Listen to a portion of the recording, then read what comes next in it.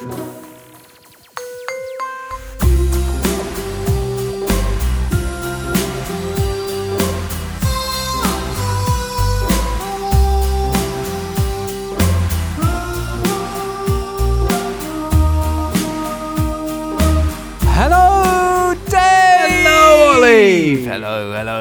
Welcome to Sustainababble 141. Welcome yourself, all, and welcome back. How in the name of all things stitched together are you?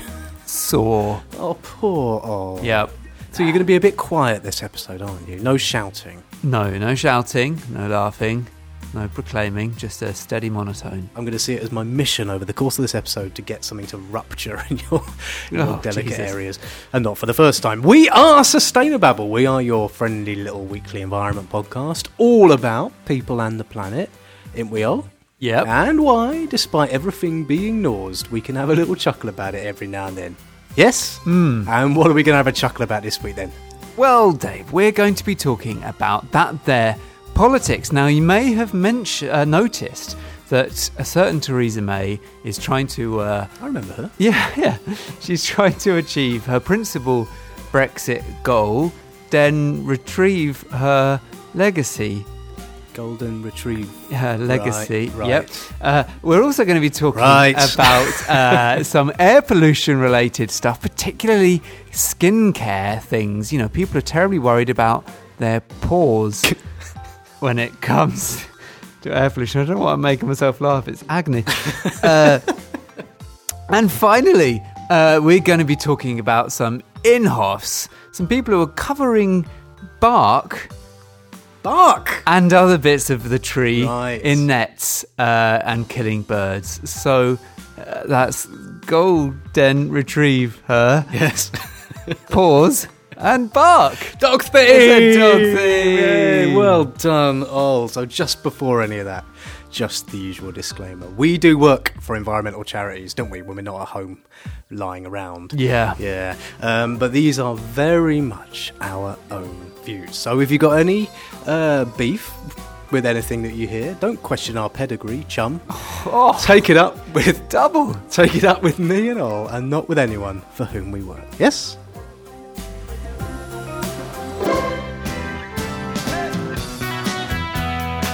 Things that make you go, Jesus, shitting, oh God!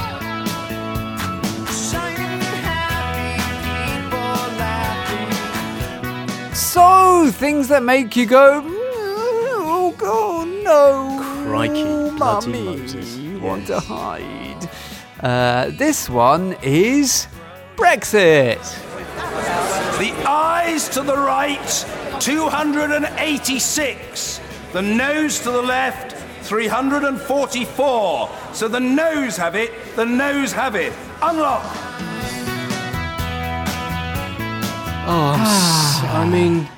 I spoke to a colleague of mine what works in Brussels the other day. And you know what he said to me? Hello, Dave.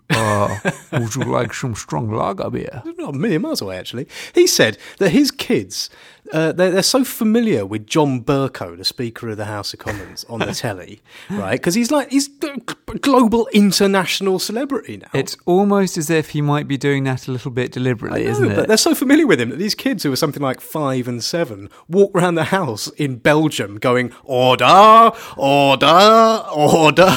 Right, yeah. The entire world is laughing at us, Ol. Yeah. I'm laughing at us and I'm us. Oh, the only other thing actually that made me nearly stop voting out. What? Is I'm pissed off because obviously the borders. Yeah. I can't go to Disneyland Paris anymore. Well, it's evolved into total carnage. Yes. A complete catastrophe.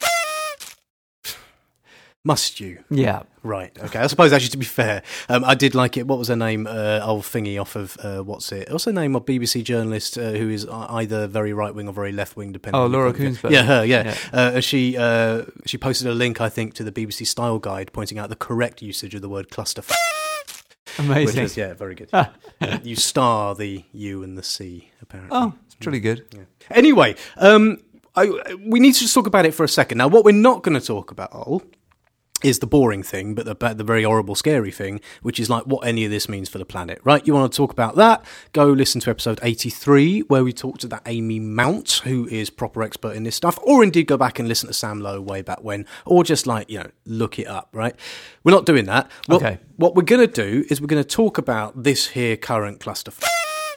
And I'm going to ask you some questions about it, because what I really want to talk about is, given the state of all of that, and I'm currently pointing in the general direction of Westminster, which is kind of over there somewhere, and given the state of all of that, and the fact that you've got people from parties voting against a thing they said they were going to do in the morning, and then by the afternoon voting against it, and voting against what their leader says, but voting for what someone else says, and the whole thing looking like an episode of Countdown with a great long list of letters that you're going to choose from. Or that amazing bit where somebody spoke to their own motion on behalf of the government and then voted against it. Yes. Have you been speaking to your own motion at all this week, Al? I've been saying some things in the vicinity of some motions, some troublesome motions. Yeah.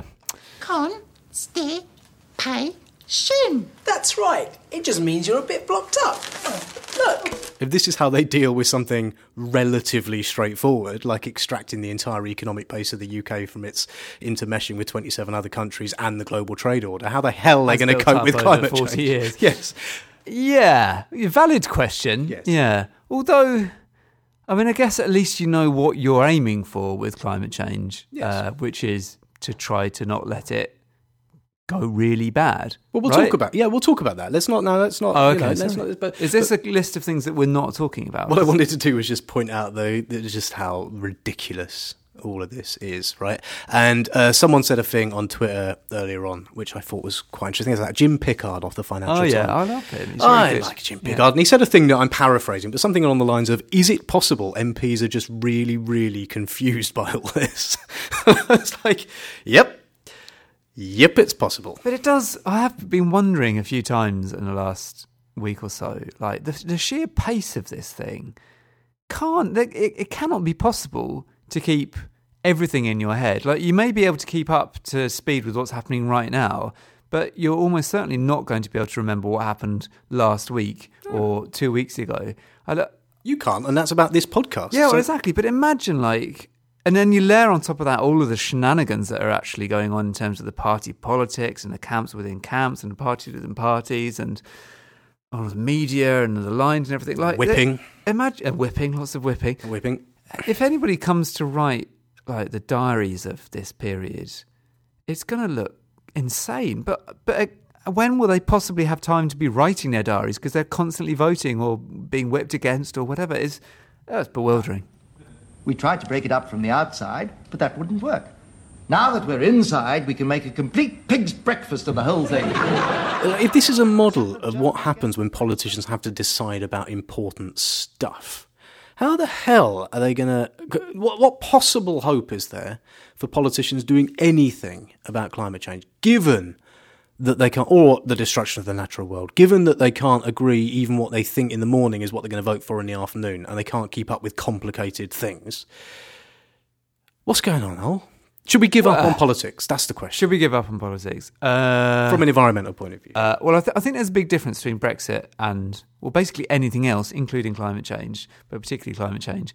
The thing about Brexit, what other people say and whose opinions I've borrowed, is that you've got this kind of huge clash between the will of the people and the will of Parliament. Parliament didn't want to leave the EU. Parliament doesn't want a hard Brexit, but more people than not, apparently, according to the poll at least. Controversial. Well, whatever. More people than wanted to leave the EU than didn't. And so there's a big difference between political will, parliamentary will, and the will of the people, right? And the same about hard Brexit.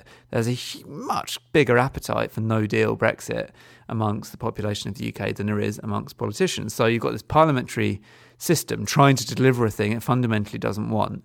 With climate change, I don't think that's the case. Like, I think the will of the people on climate change is don't destroy all life on Earth. Don't. Well, all right, okay.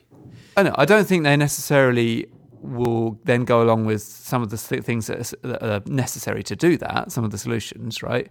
But I think generally the sentiment of let's not kill the only place we have to live is shared among... Yeah, I think if you probe people, I think they would agree. Yeah, exactly. And I think Parliament is broadly of the same mind. So I think that's why I'm hopeful. I don't think the two are at complete loggerheads, but I do take your point that fixing climate change isn't going to be simple. In many ways, it's going to be harder than trying to leave the EU. And if this is how they've dealt with the latter, God only knows how they're going to deal with the former.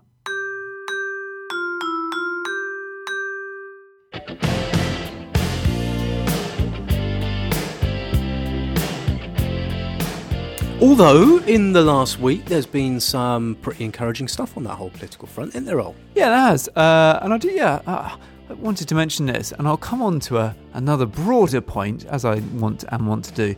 But the things that have happened are the Labour Party have gone, we declare a climate emergency. In fact, they've said we declare an environment and climate emergency. Because it's a separate thing. Separate thing. Have they done that not because they think climate isn't the environment, but to kind of say that they're not just talking about climate? I think so. Right. I mean, there is precious little detail about what this really means. Yes. There's some tweets. Can you point me at the extensive policy manifesto? Sure. I'll just... hang on, let me just click on it. I'll read it from start to finish. Sure. Labour has declared an environment and climate emergency. Labour. Yeah, well, there's a picture of their logo in the bottom left of that tweet. And it's, well, actually, there's a little drawing of a rose next to it. So, drawing of a rose, Labour. And I clicked on that thinking maybe that's hyperlinked to something else, just a bigger version of the same picture. So, there you go. Labour has declared an environment and climate emergency. Right. Well, okay, so it's being slightly unfair because there's loads of councils around the country have also declared a climate emergency, right? 40 odd, I think. Places like Bristol, that's declared a climate emergency, and smaller places and all. I think Machynlleth in Wales definitely has. That's where all. Sorry, that's me. I've got a bit of Wales caught in my throat. And there's basically just local people, local councils going, it's an emergency, right? Which is fine, emergency. As friend of the Babble, James Murray, pointed out in response to the Labour thing, it's great that you're doing it. It genuinely, and let me be clear, it is a good thing, right? It is a good thing. I don't want to be a dick about it. No. Like the opposition going, this is an emergency, and challenging the government to match that. That's a good thing. Knowing full well that they won't, and knowing full well that they'll do exactly what did happen, which is Therese Coffey, who's the minister in charge of coffee cups, stood up and said... Amazingly. That's not actually a joke. No, that is true. That's true. Stood up and said, no, we're doing loads of stuff, bugger off, right? And they knew that had happened, and they knew blah, blah, blah. But what James Murray said was, it's a bit of hostage to fortune, that, though, because if you're going to say it's a climate emergency, you better bloody well act as if it is. Like, so you want to be having weekly meetings in which you're talking about what the next thing you're going to propose on climate is, and you want to be setting out some seriously radical policies on climate. Otherwise, what you're doing is sort of denuding the term emergency. Totally. And you need to stop doing some other stuff. Yeah. And like you need to go, we're not going to put forward a policy on something because we're focusing on the climate emergency. Yeah, and it's easy. See how that flies next time, there's a scandal in whatever area something is concerned with. Tragedies associated with this Brexit chaos is the huge distraction it is from other key priorities like the climate catastrophe. Just this week, we learned and earlier last week, Caroline Lucas, go back and listen to episode 133 for our chat with Caroline Lucas. Do genuinely listen to that because she's awesome. She is awesome. And Clive Lewis from the Labour Party, who's the shadow Treasury Minister in charge of green money stuff. Yep. Put down a bill calling for a Green New Deal. Yes. For a Green New Deal, a green transformation of our economy, creating hundreds of thousands of good quality jobs in constituencies up and down this country. Prime Minister. To the Honourable Lady, first of all, she should, I think, do more to welcome the action that this government has taken on this issue. Secondly, this smacks rather nastily of sort of grown-up, cross-party, sensible politics. Which can be done then. Somebody in one party teaming up with somebody in a different party. Without having to leave their parties to do it. Yeah. As far as I know, the Greens haven't sacked Caroline Lucas for doing a thing with Labour. That would be a strategic mistake. I think that would be tactically naive. But I'm not a politician. What do I know?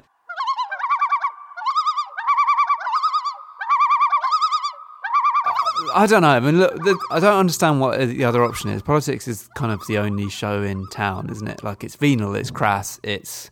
Does it have to be? People have been looking at that Jacinta Ardern over in New Zealand in a response to that horrible... does it have to be venal and crass? Yeah. Yeah, of course not. No. Right. It can be inspirational and show leadership. And yeah, I absolutely agree. Like, I mean, that absolutely just game-changing way of like how to grieve, how to show leadership in a time of national crisis, how to be empathetic. Like, yeah, absolutely inspiring and incredible. And God, so many of our leaders would just get nowhere near that. But that's kind of what I mean. Like, the idea of there being politics is, I don't think, a bad one. Politics and politicians, like, and they can do all the big things that need happening. Like, you know, some stuff that is going to be needed to fix climate change is going to require billions and billions and billions of pounds, and you need somebody in an important position in politics to say, yeah, we can spend that.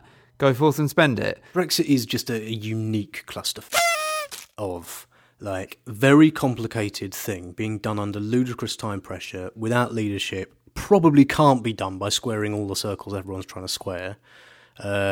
Therefore, no one knows what the hell they want to do. Doing precisely what we've done 18 times before is exactly the last thing they'll expect us to do this time. I was listening to a interview with that David Wallace-Wells, who is everyone's interviewing him at the moment. Oh, yeah. We're trying to get him on the back. We're supposed to be interviewing him. Yeah, we're in negotiations to get him on. We're supposed to be doing it this week. Didn't happen, but we hope to get him on. If it doesn't happen, it's Hull's fault. Yeah. And he was. I'd put on a level with you. He's written this book about how everything is knackered, the uninhabitable Earth, and it's pretty somber reading. I haven't read the book. I read the original article that he wrote, and I had an interview with him on another podcast queued up, and I put off listening to it for ages because I didn't want to be bummed out, right? And I listened to it this morning, and weirdly, it made me incredibly optimistic. Because his basic point is kind of similar to other points we've made on here before about fundamental optimism, is that yes, look, stuff is really bad and could get really, really, really bad, but like stuff can change really fast still, in a bad way, as in climate stuff can accelerate, feedback, all this feedback stuff, albedo effects, all of that kind of hoo-ha. Oh, play the albedo effect music, Dave. Oh, you're so reflective right now. Shut up, I was making a serious point. Shut up. So much of your heat back into my space. In a bad way, stuff can get worse. Sorry. But you can also have feedback effects in a good way. In that America, we talked about Green New Deal just a few episodes ago, which has gone, like, since we recorded that episode, but like pretty much in political terms overnight, from being a thing no one was talking about to a thing every single putative candidate for the Democratic election for 2020 says is a good idea, where Republicans, Inhofes, literal Inhofes, although not Inhofe, have gone from saying climate change is a communist plot to enslave us all to the Red Menace to saying, we'll do a carbon tax then, right? Which is not, which is progress. Believe me, it's progress, right? Pretty much overnight, that has happened to politics, right? Just as pretty much overnight, loads of stuff happens. School strike? Exactly. Literally less than 6 months ago, Greta Thunberg started on her own, standing outside the Swedish Parliament on a Friday, going, "I'm not going to go to school." Yep. And now, what was it? Like, I think over 1 million children took to the streets collectively on the 15th of March. It's amazing. And that has had a political reaction as well. I totally agree. Like, and we've got to cling on to that. Yes. And I think we've got to cling on to that, like, in the really boring sort of techie stuff that you don't want me to talk about, but I'm going to talk about. But like stuff, I do get a bit frustrated when in our little green world, people go, nothing's happening, like the government aren't doing anything, politicians aren't doing anything on climate. And it's like, I don't think we do ourselves any favours when we say that, because it's not true. Stuff is happening. Stuff is happening. And there was a thing this week about the EU. Remember that? Yep. It's on track now to have halved its emissions by 2030. Right? The entire EU. You mean from when it started, not from now? No, from 1990, right, which for some reason is the benchmark. Don't ask me why. But half of them. So like 50% of what they were a couple of decades ago. And that is way ahead of target. And that is massive. That's hugely significant. That is a lot of warming that isn't going to happen, potentially. And going to say something else good. Oh, yeah, coal. There's people writing this week about how the global collapse of coal is now seeming to take shape. Like, stuff is happening. And I'm not saying that this is all... certainly not saying it's sufficient, and I'm not saying it's all the direct result of politicians doing or saying a thing. I just think there's this broader point, which is that we need to recognise that some stuff is happening and we need to celebrate that and go, now do 20 times, 30 times, 50 times as much and 50 times faster. Like, I think that's a better thing to say than, oh, you're all bastards not doing anything, none of you care about climate change, because that just sounds like you're not listening.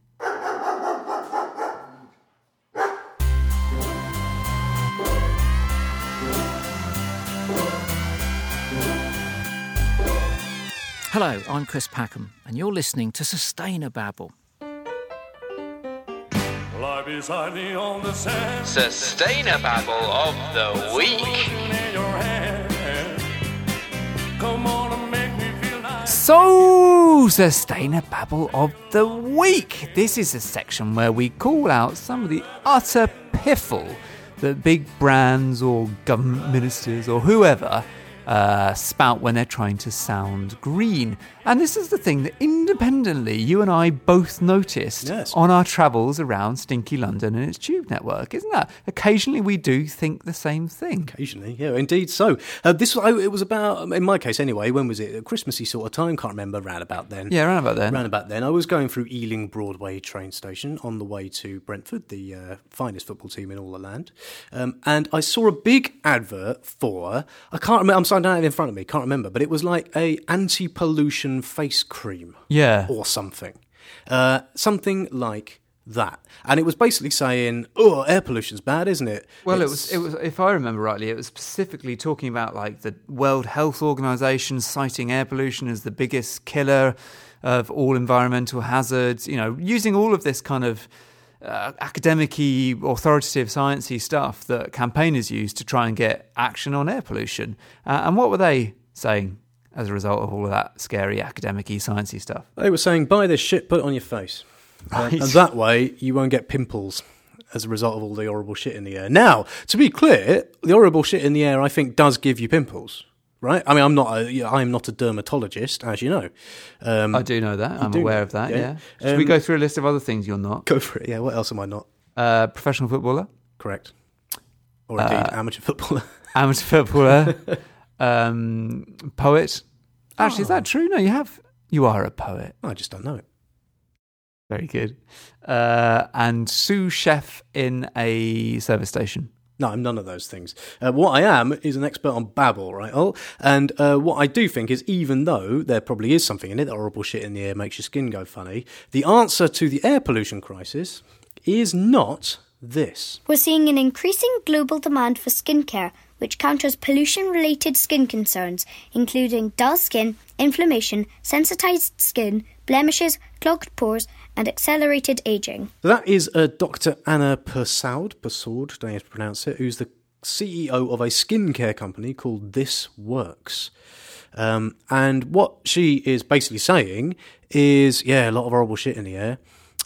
Spend a lot of money on our thing. Yeah. And clean your face up. But it's a thing which is called Evening Detox. That's her product. And it's basically clay, which you stick on your face. I understand this is how face masks work. I've never used a face mask. I thought that's where the rest of your facial hair went. I was once asked at school by my then friend, not friend anymore, why I kept waxing my face. But he asked me it in front of a pretty girl. It was very nice. I know I can be cool if I try. 37 quid! Yeah, I thought you weren't listening. £37 this? It's amazing how much you can persuade people to part with their cash when you tell them the result will be them looking prettier or younger. But the point is, as someone else points out in this article, even if it does work, even if it does magically get rid of the pollution, and I'm not convinced that Anna Persaud actually knows what pollution she's trying to get rid of here, it's completely void once you take the mask off, because then your skin's exposed and you can have more pollution. Oh, it's so silly. It's so silly. Well, no, because the Evening Detox Cleansing Water, it's a 2-part pack, this thing, which costs £37. It contains sweet almond oil, which decongests pores, while aloe vera gently removes all traces of dirt, and licorice root calms end-of-day inflammation. Then you apply your Evening Detox Spray-On Exfoliant, which helps to gently resurface skin overnight, with salicylic acid. Acid? Is that a word? That's made up. And its potent blend of antioxidants fights further free radical damage. And when we're talking about free radicals, you know there's babble. Right, so, now the thing is, can this both be true? Can this simultaneously be babble? Bearing in mind that like the entire industry of all this stuff is like a minefield of babble anyway. But also true, in that like there is a lot of shit in the air, and cleaning that stuff off your face like is a thing you can do. Like that can both be true. Yeah, probably. Although I wonder whether like having a nice base layer of pollution protects you from all the other pollution. Certainly, it's like when you're at a festival and you haven't showered for 4 days. Like by that point, you're not getting any. What's the point? You've got a crust. Yeah, exactly, exactly. I'm sure it is possible that both things are true. I just think it's a very odd and disappointing reaction to the World Health Organization saying we're all dying because of air pollution to go, oh, I better get that nice face mask then. Whereas I would hope that people might go, well, what's causing this air pollution? We should stop that. Oh, look, burning fossil fuels is causing this air pollution. I'm going to campaign wholeheartedly to stop burning fossil fuels so that loads of people don't die or have psychotic experiences, which is the latest thing that The Guardian's been writing about. What? Apparently a lot of young people experiencing psychosis is now being pinned on dirty air. Oh, great.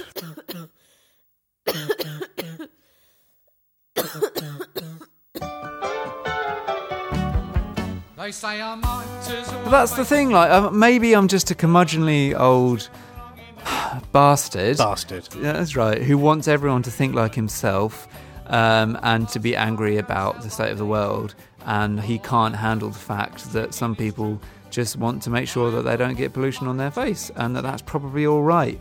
But I don't know, I would like a little bit of a better reaction from the cosmetics industry than here. We can sell you something that will make you feel less icky. This is what's going to happen, isn't it? Right? Like, the biggest thing to worry about with all of this environmental crisis stuff is not that people go, oh my God, there's horrible shit in the air that's giving me psychosis, and oh my God, climate change is going to kill everyone, and oh my God, all the animals are dead, and oh my God, what about the ugly fish, right? They don't do that. They go, oh, right, okay, I'm going to clean my face now and get all that shit off my face. Or I'm going to well, I don't miss those polar bears that are dead, didn't know them anyway. And it just becomes normal. That's the point, right? And this is the biggest symptom here, is that what worries me about it is not that they're being glib and going, here's air pollution, buy my shit. But that's kind of how we react to it. We go, oh yeah, we're living in a bit of a toxic soup. Oh well. Better wash my face. Carry on. Yeah. I think Lucy Porter put it best recently when she said capitalism isn't going to stop selling you stuff just because it's banned for you. And that is why me, you, and the entire Babble Army are going to bring capitalism to its knees. Hooray! After we've gone down the football. Yeah, and bought that cool new gadget from Amazon. And washed our face. In-Hoff of the Week.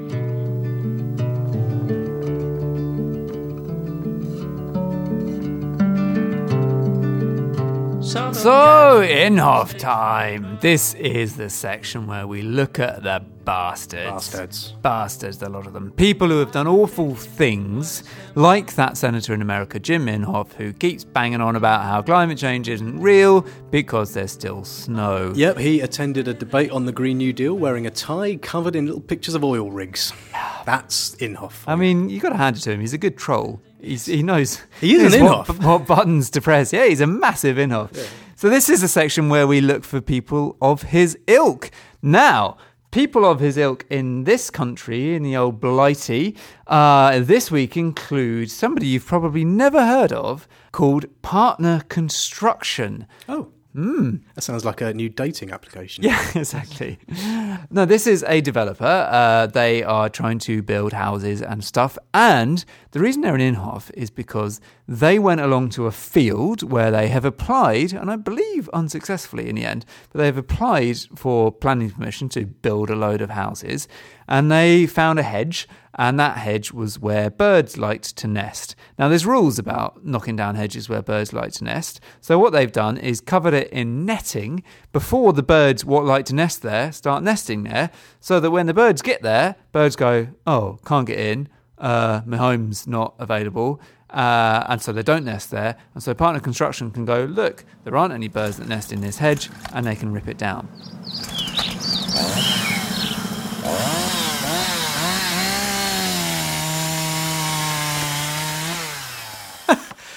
That's it. Yeah. So, like, if I want to knock your house down, yeah, but I can't do that because you and Mrs. Oll and Baby Oll live in it. Yeah. But if I nail up the door when we're out, when you're out, yeah, and then leave it a couple of hours, I can then go to the council. Well, look, there's no one there. Yeah. No one. Painfully, no one lives here. That's basically what's going on here. Which is true. Yeah. Because you won't be living there. Yeah. Because I've nailed it up. We won't have anywhere else to live. But that's beside the point. Yeah. That house will be empty, and there's, the rule says you can knock down empty houses. Yeah, that's what's going on here. But for birds. And it's got the added complication of a lot of the birds. I mean, we're talking often about like swallows who have... Bird migration is just heroic when you think about it. Like swallows will fly, I think it's about 4,000 or 5,000 miles from Southern Africa to come to the UK for our summer. Coming over here. Sitting in our edges. Bloody lining up on our telegraph wires and, being all summery and nice and whatever. They come over here, 5,000-mile journey, and they get here to discover that their home doesn't exist because they return to the same place a lot of the time. Oh, it's not like an overnight effort, basically. So they're not in the country at some point, going off in Africa, working on their tan. Yeah. Then when they come back here, they've had their hedges netted up. Yeah, exactly. And that's really Inhofe. It's very Inhofe. Also, that you can then build houses where the birds were. Yeah. That's exactly. so Inhofe. Exactly. And the added layer of Inhofery is that often these nets trap the birds. So either they get trapped trying to get into the hedge and die because nets kill birds, or because people don't put the nets up very well, they go, oh, lovely, a nice kind of quite well-protected little spot for my nest. I'll wiggle behind the net, go and sit in my hedge, and then they can't get out and they die in the net again. And it's just massive Inhofery. And anyway, there's a whole bunch of people who've been doing it, including Tesco as well. Tesco did it. Apparently, a few customers were complaining about being pooed on by birds. So despite... Well, it doesn't seem like the best customer service policy. No, I mean, shitting on anyone from a great height is never... It's not in the manual. Not what a supermarket would do, is it? No, it's not what any supermarket would do, either allegedly or in reality. Yes, apparently some customers were upset about having bird poo on their head. Well, like just outside the shop. Yeah, so outside the shop. Birds making nest, above roof, in roof, poo on people. Tesco get the AK-47 out. Exactly. Well, they put the nets up. Similar, yeah.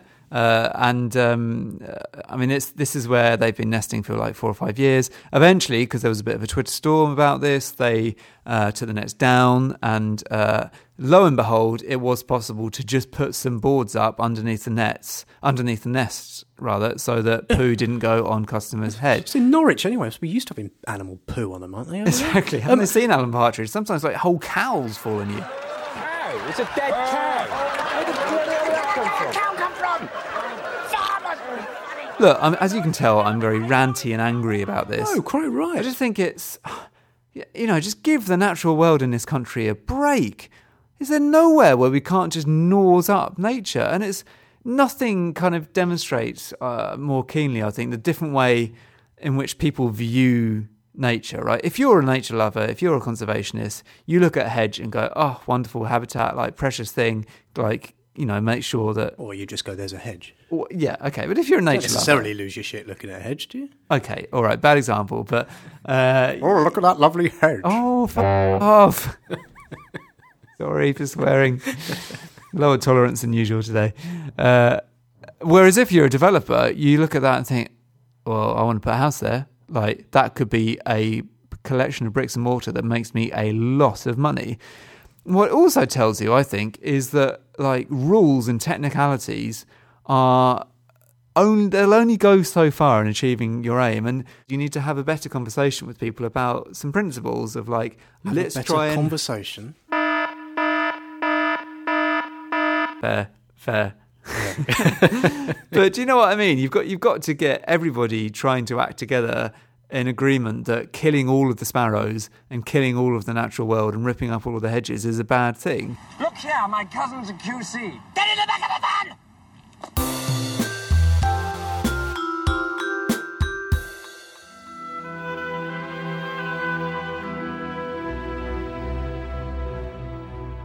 Things that went well and things that could have gone better.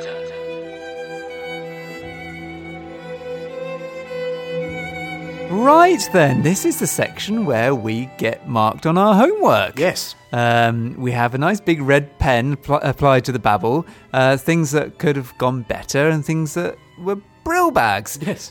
We've had, well, talking of nests, actually, we have had some lovely emails from lots of people. 2 in particular we want to mention from Americans. Yes, back in episode 138, we talked about bog roll, and we said it's Americans' fault that they're using up all the bog roll.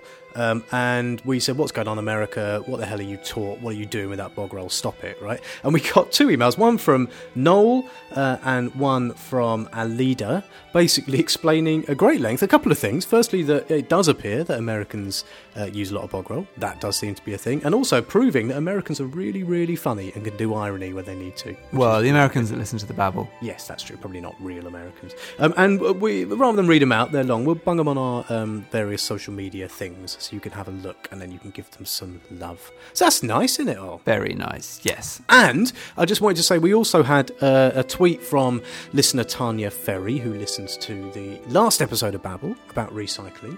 And we actually addressed her question in that episode with Jules when we talked about black plastic and can black plastic go in the recycling. And she'd done a tweet and said, so can black plastic go in the recycling then? Because she didn't feel we'd fully answered it. Perfect. He had one job. Jules, you had one job, mate. To which I think, if I can paraphrase what Jules was trying to say, what the minister was trying to say... yes, I think what you heard him say... was that there is no reason in principle why you can't recycle black plastic, but the machines that do it basically don't recognise black plastic, and so they get sucked out of the thing. As I understand it. The machines think it isn't plastic. Yeah, because it's black. Yeah, and then their machines can't do it. So I think that's what you were saying, that like the plastic, what we were looking at, a PET thing, perfectly recyclable. If you put it into a recycling thing, it would recycle, but the machines that we use tend not to do that. Yeah. Got it. All right. Well done, Dave. Well done, Jules. Didn't need Jules, did we? Not really. Don't get precious. Sorry, I'm getting a bit precious. He's not coming. He did say that, actually. He's not coming back. He's not coming back. Okay, good. Terribly insecure.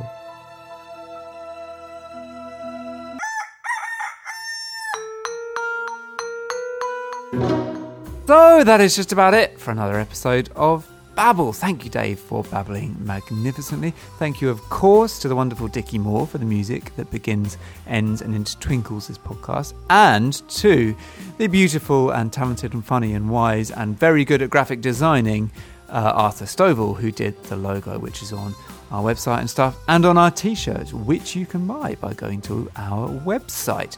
Thank you finally to my little niece, not so little niece anymore, Arabella, for reading out the Babble so magnificently. You can get in touch with us. You can tell us what you thought of the show. You can email us at hello@sustainababble.fish. You'll find us on Facebook, just search Sustainababble, or we're on Twitter at the Babblewagon. And so you are getting confident at this. Although I did notice you screwed up last week when I wasn't even there. Yeah, well, you were here morally looking over my shoulder. What you can also do if you like the Babble, couple of things. Firstly, give us a 5-star review, or if you think it's worth 5, give us a nice review on your podcast medium of choice. And second, chip in a bit of cash, won't you? We are funded by the donations of the Babble Army, what helps do things like make our website not rubbish. Thank you very, very much to our latest contributors on our crowdfunding thingy at www.patreon.com/sustainababble. Thank you to Colin Reese, to Dan Pittman, and to Ruben Carter, what have chucked in some cash. Legends, the lots of you. Thank you so much. It's really appreciated. The other thing you can do is just tell someone about the Babble. That's how podcasts get sort of known, really. And I think it's basically how most people know about the Babble. So just, if you like it, just tell someone. Say, listen to this. Good. All right. Oh, well, I'm off to tell people all about your festering innards. What are you off to do? Lie down. Yeah, poor old doll. Listener, he genuinely is suffering. He's a brave soldier. I am a brave soldier. Hardly. Do I get a sticker? Well, maybe you could use it to cover up the rest of your face so that I can't just see a bum fluffy moustache peering at me over there. How old are you again? Bye. Bye.